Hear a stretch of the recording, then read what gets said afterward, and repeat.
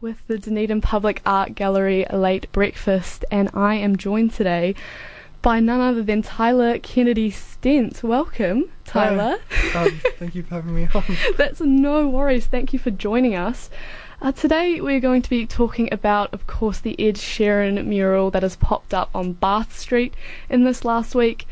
We're going to have a chat about the controversy surrounding it, of course, that has been in the mass media all of this week, but also we are going to be talking about the process of creating street art and the Dunedin City street art culture as well, because I believe that is the most important thing that has come out of this controversy this week. But anyway, Tyler, how are you feeling after the culmination of this week's events? Pretty tired, I think. Yeah, I'm a little bit glad it's over. I've neglected a fair bit of stuff, such as commissions and like other paintings and studying. I've got a test on Monday, which I still need to study just for. Like the rest of us. Yeah, just like everybody else. And this must have been the best publicity for you. I mean, you've been in the ODT, you've been in Stuff, NZ Herald, on radio virtually all week. Yeah. How has that affected you? Yeah, it's it's I suppose it's nice to be acknowledged. Everybody likes being appreciated for what they do, and I think for a lot of artists out there, it does mean working for a long time without acknowledgement. Like you see I've so many friends who are incredibly talented, and I look up to as artists, and people see them, and artists have the stereotype of being like a bum. You see them walking down the street and there's paint all over them, and they just we look terrible, and so and despite our us working hard and stuff, I don't think that we often get the credit. So it's nice to I think everybody likes to be recognised for what they do. So it's nice that people have kind of turned, at first it wasn't the best publicity, but now that everybody's kind of reaching out and showing support, it's a good feeling, definitely. Yeah, it's definitely turned in the past few days, hasn't it? Yeah. Do you think that this media frenzy has raised the profile of Dunedin street art? Oh yeah, definitely. I think that's one of the best parts. Just from when I was painting and having people come past the mural, and from what I was gathering, Dunedin's now up there almost with Wellington. It's known for its street art, which is really cool, especially because we have so many incredible artists coming to Dunedin and stuff. I don't think I'm allowed to say, but I've been talking to the Street Art Association, and there's actually one of my favourite street artists, who I'm not supposed to say his name, but he's going to come to Dunedin at some point and do a piece, which is crazy, because to me, those people are like legends. They don't come here, and I suppose that chrome ball. Did you see that? Yes, it's amazing. It's beautiful. Yeah. It's just behind Dowling Street. It's in the car park opposite Les Mills. Yeah, that's beautiful. I often wondered, I saw that, and I wondered if it was reflecting the wall that it was facing, but it's actually not. Have you seen that? Yeah, no, it's it's reflecting kind of I think that's the best part about it, is because that makes it so three-dimensional. Yeah. It catches, it looks very realistic because of it. Yeah. But I suppose it would look even more realistic on a very blue, cloudless day. So normally when there's the Dunedin grey sky, it just looks super bright for no reason. Yeah, it's the perfect day to be viewing it today, I reckon. It's so gorgeous out there. Of course, the controversy surrounding the Ed Sheeran mural came about because Dunedin ratepayers were up in arms about the distribution of these funds, even though it ended up costing each ratepayer a little under 15 cents each. It was incredibly small amounts to get so upset over. And the controversy, it kept appearing all week and kind of died down a wee bit. But I think some of this came about maybe because people didn't understand the commission process of street art. Do you think you could talk us through that a wee bit so people understand how that came about? Yeah, so I think often what people, first of all, to put it into perspective, someone told me, I think to put a speed bump up, it's roughly the same amount as it was for that mural.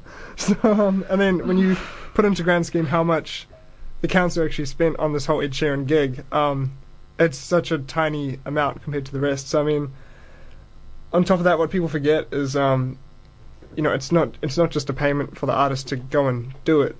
Paint costs a lot of money, and in particular, I'm not ashamed at all, really, because the paints I use are Winsor and Newton watercolors, and they're good watercolors. They're some good paints. So that would up the price as well, simply because I'm a watercolor artist, and watercolors usually aren't used to that scale. But I think again that it's necessary for me to use those paints for the technique. And then as well, there's the primer which I needed, and there was a varnish, or 3 different types of varnish, and then the scaffolding as well. I think that costs a lot of money. And then on top of that, this was in the works for the last 4. Shit. Am I allowed to swear? Yeah, you can swear. Okay, cool. It just escaped me.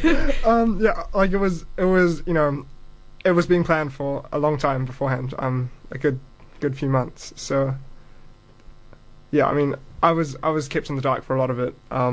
It was often between the council and Dunedin Street Art, But you were commissioned to paint that particular subject matter. Yeah. So that wasn't your choice to paint that. Yeah. I mean, I agreed to it. So Yeah, of course, yeah. I do take full responsibility for painting Ed Sheeran 5x4 meters on a building.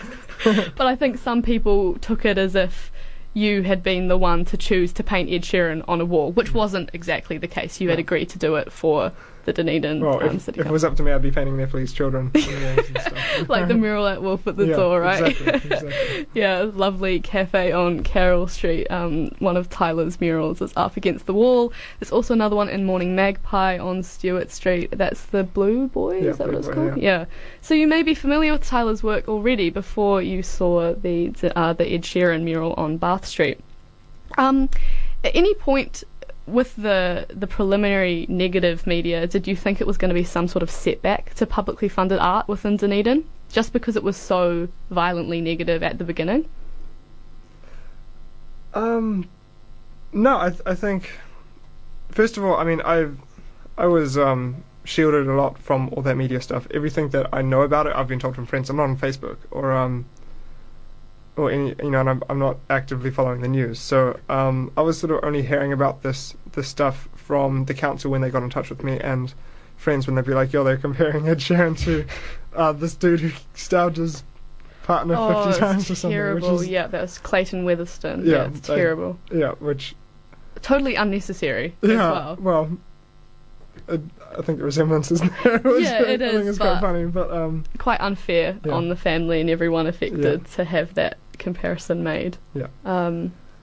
But yeah, I mean, I didn't expect it to get that big at all. I thought in the end it's just a picture, it's just typical street art, and so for everybody to get so personally offended about it, I thought that was necessary, I suppose. But in the end, the council knew what they were doing, and I think that was what they'd intended to happen. I think they played it very well. Yeah. Yeah. I think some people were, because of course a smaller city, Dunedin, some people getting personally offended because you weren't, you're not a local artist as in from Dunedin, but you've been working within Dunedin, so I think that's quite an unfair statement. Well, my whole career as a painter has been in Dunedin. Yeah, so, exactly. Yeah. And not painting, a local artist, but, you've been contributing to the local art scene. Did I miss anything out before? What else have you got up around Dunedin? No, I mean, I've had my 2 exhibitions which I've had here, they haven't, I think the last one, it featured a few Kiwi kids, but to me, I definitely sort of against that viewpoint. I disagree. I think what the council is trying to do with making Dunedin more recognisable globally, I'm all for that, I think, because especially as how the world is getting smaller, and through social media and just everything, and through travel, how easy it is to travel these days, how connected we are to the rest of the world, I think it's important to, I mean, obviously we need to be proud of who we are as Kiwis and celebrate that. And just on a side note, my next mural, which I'm planning with the Street Art Association now, is of a Kiwi artist, in fact a Dunedin artist. So there's that, but at the same time, what I'm trying to do as a painter, and what I'm afraid is probably being blurred a little bit through this Ed Sheeran press, I'm trying to expose what's going on in Nepal and the earthquake which affected them 3 years ago, and and to remind us as Kiwis how privileged we are to have this country and to lead the lives that we do, I think. So, yeah, I mean, as important as it is to celebrate Dunedin and New Zealand people, I think we also need to step back and appreciate what's going on in history and the world around us at the time. And this is definitely, as the council has often pointed out, this is a huge moment historically for Dunedin, because this is the moment where we start attracting more people like Ed Sheeran and getting known for more than just a small student town, I suppose. Yeah, that's a completely valid point. Also, I mean, some of the sillier controversial things that popped up during the week, such as Hayley Holt, the breakfast host's little comment about never wanting to visit Dunedin again. You were telling me a wee story about her reaching out to you after that. But she retracted her statement, did she? Yeah. Well, I don't know. She just, in the next article, because I was I suppose I was unreasonably personally offended when I heard about that, because it was, everybody was seeing it as Ed Sheeran going up on the wall, whereas to me it's a painting, like a street art piece going up on the wall, and so that was why I incorporated the heart. But yeah, she apparently afterwards she'd said something about how she was on the wrong end of 35 and single, and that's maybe why she can't relate to Ed Sheeran's soppy love songs. Which actually made me feel quite sad, like maybe I've gone too far. But she gave me a follow on Instagram, and she complimented the work, which was nice. So yeah, how did she feel about being immortalised alongside Ed Sheeran? I reckon she'll. Oh, I don't know how she feels, but I imagine she'll probably come to Dunedin now to get a selfie with it. Oh, do you think there would have been less of this uproar if you'd been paid the same figure to paint a subject less generationally polarising as well? No, definitely not. I think, because Ed Sheeran is like widely considered the biggest pop star in the world, I think that played a big part of it, because obviously pop being controversial as well, like the fact that there's the love-hate relationship that we have with pop. I think, but on the other hand, if I'd painted Lorde probably on a building, I imagine there would have been a lot of uproar as well. Like, yeah. I love Lorde. I'd love to paint her on a wall. But I wouldn't dare suggest that to the Street Art Association, because they'd be like, nah, this is Dunedin, she's from Auckland. And so, yeah, no, I think, obviously it depends on who we choose, but I think simply because Ed Sheeran is, he's everybody knows him, but he's definitely irrelevant to New Zealand, apart from the fact that he wears All Blacks jerseys. And he was considering moving here, I believe. Yeah, I think he's trying to get citizenship. Oh, really? Move here, yeah. Oh, well, good thing I painted him. I think that's why he was so upset that people didn't want his face on a mural down here. Shit. Are you going to any of his concerts, by the way? I haven't bought tickets, but the council and potentially Ed's people are trying to work something out. Oh, do you think you're going to be able to meet Ed when he comes here? I hope so. You hope so? Yeah. That'd be a cool photo underneath the mural. Be awesome, yeah. I think the main thing is that if I do, I need to get my twin sister with me, because she'd kill me if I met him without her. Oh, that's so sweet.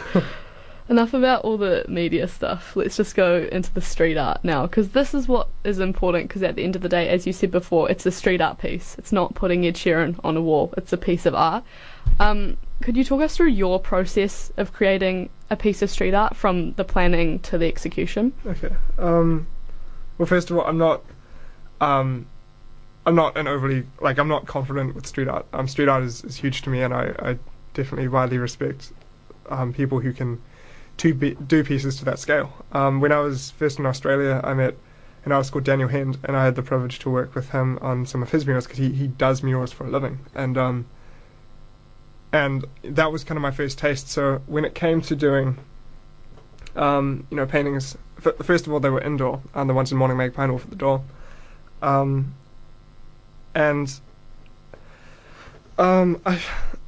It's only really possible because of the special gesso which I use, because you understand watercolors have to be absorbed by paper, right? So without this gesso, which is once applied, it turns into a paper-like substance. It allows the watercolors to be absorbed, which is how, like, before this gesso, I couldn't even paint on canvas. It could only be on paper. So the first step for me really was canvas. And then I realized I can paint things like walls and, like, well, anything, you know. But of course, because it's watercolors, if it rains and the weather, you know, also because watercolors fade in sunlight, you have to varnish them with ultraviolet protection spray thing. And you know, so there's that, and then on top of that, if water gets on it, it's just going to run. So those were things which was always holding me back from doing outdoor murals beforehand. But in the end, you know, when I was first approached about this, like, theoretically it would work if we put this gesso up and we applied like a hell of a lot of varnish on, which we did. And so I thought, you know, like, I just figured, because the Street Art Association reached out to me, and I thought about it, and I was like, I'd be a fool to turn this down. Like, I'd love to paint it. So I kind of just drafted out some stuff on paper, you know, because that's usually my first step. And I think the initial sketch which I gave to the council was rubbish. It was a really bad sketch. It was of Ed, you know, and he had his hands up behind his head, and he's got a lion tattoo on his chest. Yeah. And I'd like scribbled that in, but I realised, like, when I looked back at it after I'd sent the sketch to the council, that it looked like it was his legs, and he was like kind of starfished out, kind of like naked and posing. But anyway, they accepted it, and so like later, you know, I had a show which I was preparing for at the time, which is why I didn't give it that much attention. But afterwards, I went and did my own little concept because, you know, if I was going to paint at large scale, I figured the best reference would be my own painting. So I did like a more detailed quality concept of what I was going to do. And that was sort of what I worked off, because usually when I paint, I work with a photographer called Lachlan Bill here, who's from Australia, and he takes the most exquisite, like, high quality photographs in the world. Obviously, because I'm getting them directly from him, they're very, like, good quality, so I can blow them up no matter how big, and it's enough. But if Ed Sheeran, you know, I'm taking it from Google, and the quality is terrible. So a lot of it I was having to sort of make up, like his eyes and his mouth and stuff. You know, I'm putting details in which like the kind of stuff I would cherish when I'm painting. For, you know, if I'm painting a kid and they have like a snotty nose or something, and I love that stuff because it looks good when you paint it. You know, and so I was taking things like that, for example, like the shine on nostrils, or like, you know, the white line beneath your eyes on your eyelid, sort of between your lashes and your actual eyes. Things like that, which I do just to make it look good because it makes me happy. Yeah, so I mean, but also the point of doing the sketch on watercolor paper first was to get those traditional watercolor techniques like watermarks and drips and just the chaos of watercolors.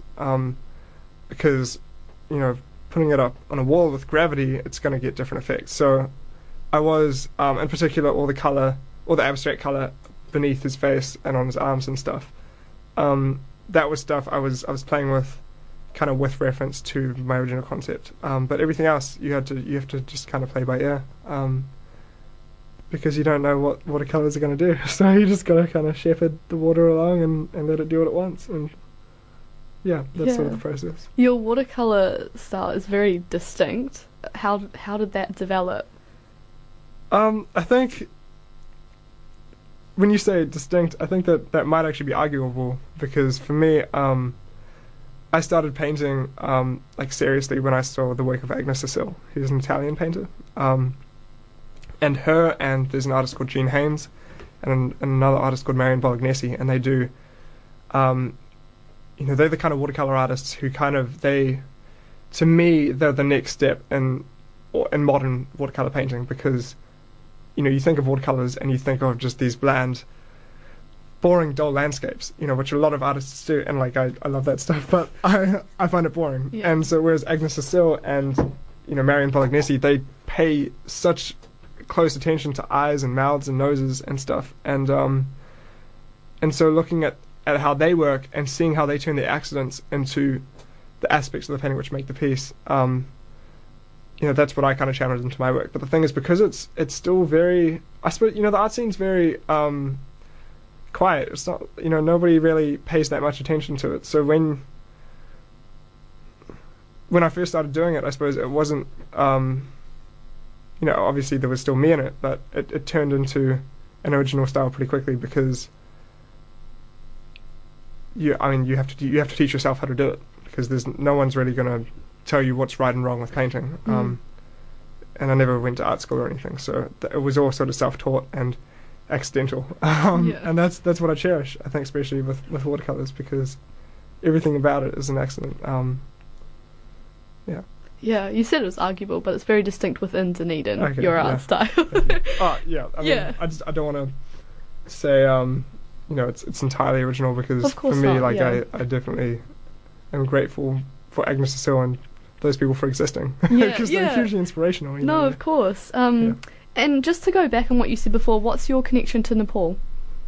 So I was traveling through India at one point, and I met Lachlan, the photographer, and when we were in India together, we traveled around a bit and took some photographs of kids, and I saw his photographs, and I was like, dude, I need to paint these, and so he just kind of gave them to me, and I returned to I came to Dunedin. I was going to study or do a tattoo apprenticeship or something, but I ended up just painting, and he went on to Nepal, and there he met a whole lot of travellers who.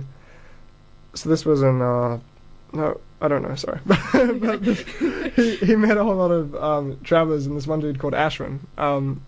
And Ashwin had, from Kathmandu, he just hopped on a bike and got lost, like hopelessly lost. Lachlan says, trying to find this place again, and you wonder, like, how on earth this guy got so lost that he actually found this village, because it's the most remote, tiny little village in Nepal, and it's called Silang. And, Ashwin had sort of, he'd gone to Nepal with the intent of finding people who needed help because of the earthquake in April in 2015, I think. And this village in particular, there was quite a bit of an aftermath. And this one family, the mother, Miley, she was dying of breast cancer, and her husband had been killed in the earthquake, and she had 4 kids. The youngest being like 1 or something. So it was a pretty desolate situation.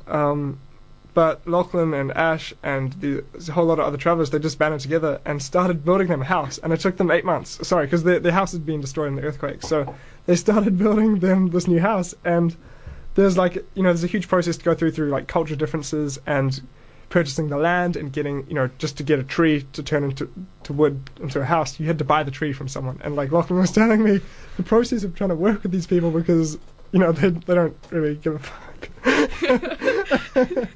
So it was huge. And this whole time Lachlan was taking photographs of the kids, in particular the oldest son, Suzanne, who he formed like a really strong connection with. And and so anyway, I was in Dunedin, and I was painting the photos we had in India, and they worked out, like, people liked them, and so I hit him up and I said, like, we need to keep doing this, let's take this seriously. And so he told me what was going on in Nepal, and when you take things like that and you compare them to life here, it's super humbling, and you just realize, like, what matters and what doesn't matter. And so I kind of just started painting that more seriously, and that was what the first exhibition sort of turned into, was The Spectator, which was a sort of more from our perspective, from Lockie and my perspective of being that traveller and stumbling into families and atmospheres and communities where there's really no place for you there, but you're just accepted and you like embraced into that part of life, and you're a spectator to like a style of life and of living that you wouldn't have dreamed ever seeing. And so that's kind of what that first thing was, and that was all about Miley. Or I think every painting was one of her kids, most of them being Suzanne. And so our idea from that show was sort of to take the profits of that money and then go back to Nepal and put that money back into these kids, because although they built them the house block and change in a year, through hierarchy in the village and stuff. But we wanted to take the money and put it into Suzanne's education, because Lockie was just saying how bright this kid was, and how if he had the opportunity he could really like do some stuff. He was telling me how like their power would go down. This kid would just like shimmy up a power pole and like fix the power and stuff, like crazy stuff. Yeah, so like really amazing stories like that. And so then this next show, that was more an aspect which I've been struggling with for a while. And so the show was called You Shouldn't Be Sleeping. And for me, that was, when I'm painting these kids and I hit that 3 o'clock in the morning stage and I'm like, wanting to sleep and stuff. And I just remember like what a privilege it is to actually, it's almost like a guilty kind of privilege, because like I'm aware of how lucky I've been and how good my parents have been to me and stuff, and me and my sister, being brought up, and how lucky I am to be able to paint for a living. And so when I get to that stage, I have to remember that I shouldn't be sleeping because I have this, and I should take the most of the opportunity. So I wanted to expose just the culture differences between those kids in Nepal and us as Kiwis. And so I was the show actually had sort of a little narrative. The name of each painting was put in order, and you said it together. It was a little poem, kind of just to tie the words together. But it was a painting of a Nepalese person, and then a white person, or sorry, a New Zealand person in particular, and then a Nepalese person, and then a New Zealand person, and it went around like that kind of. And my aim was just to expose it to people, because it's easy to forget when we're here, to just get caught up in our lives. What was the question? You well and truly answered it. Okay, cool. Great. Are we going to see those influences in your work that's coming up in the future? Any more street art or exhibitions? What direction are you heading in now? Probably not for a while, because the direction now is to get to Nepal. So in August, first of all, we're going to London, and there's a gallery there which I really would like to represent me, but I've got to prepare some work. And then once there's London, then I think September, then we go to Nepal, and I'll be there for about a year, because you can get I think it's 5 months a year in a visa, but if you do it back to back, so I could do the last 5 months of this year and then the first 5 months of the next year, and then take everything we've just done and put it back into Selang, the people there and stuff, and then I'm kind of all my painting and stuff and motivations come from traveling and from the stories and adventures that I have on the way. So I'm definitely looking for that time in Nepal to influence me in my later style. But street art has always been an influence for me. There's an artist called Soffles who's from Brisbane. Have you heard of Soffles? Yeah. I love him. He's incredible. And I suppose him and that artist I mentioned, Agnes Cecile, they're like neck and neck, and so that's why I was quite excited to work on street art and stuff, is because that's that part of art which I never really see. So do you have anything in Dunedin in the works? Sorry. That's okay. There's a piece that the Street Art Association and I are talking about, but it's a toss-up between two artists right now who I'm not sure if I'm allowed to say, but they're both from Dunedin. The point is to get like a Dunedin person. Yeah, cool. Yeah. Oh, well, thank you so much for joining me today on the Dunedin Public Art Gallery Late Breakfast. It's been fantastic talking to you, and it's been lovely to hear about your outside influences rather than just to talk about the Ed Sheeran controversy, which I knew I was going to crack somehow. Some other layer beneath the mural that is on Bath Street at the moment. If you want to go and check it out, this has been Tyler Kennedy Stent in the studio with us today. Keep it locked on Radio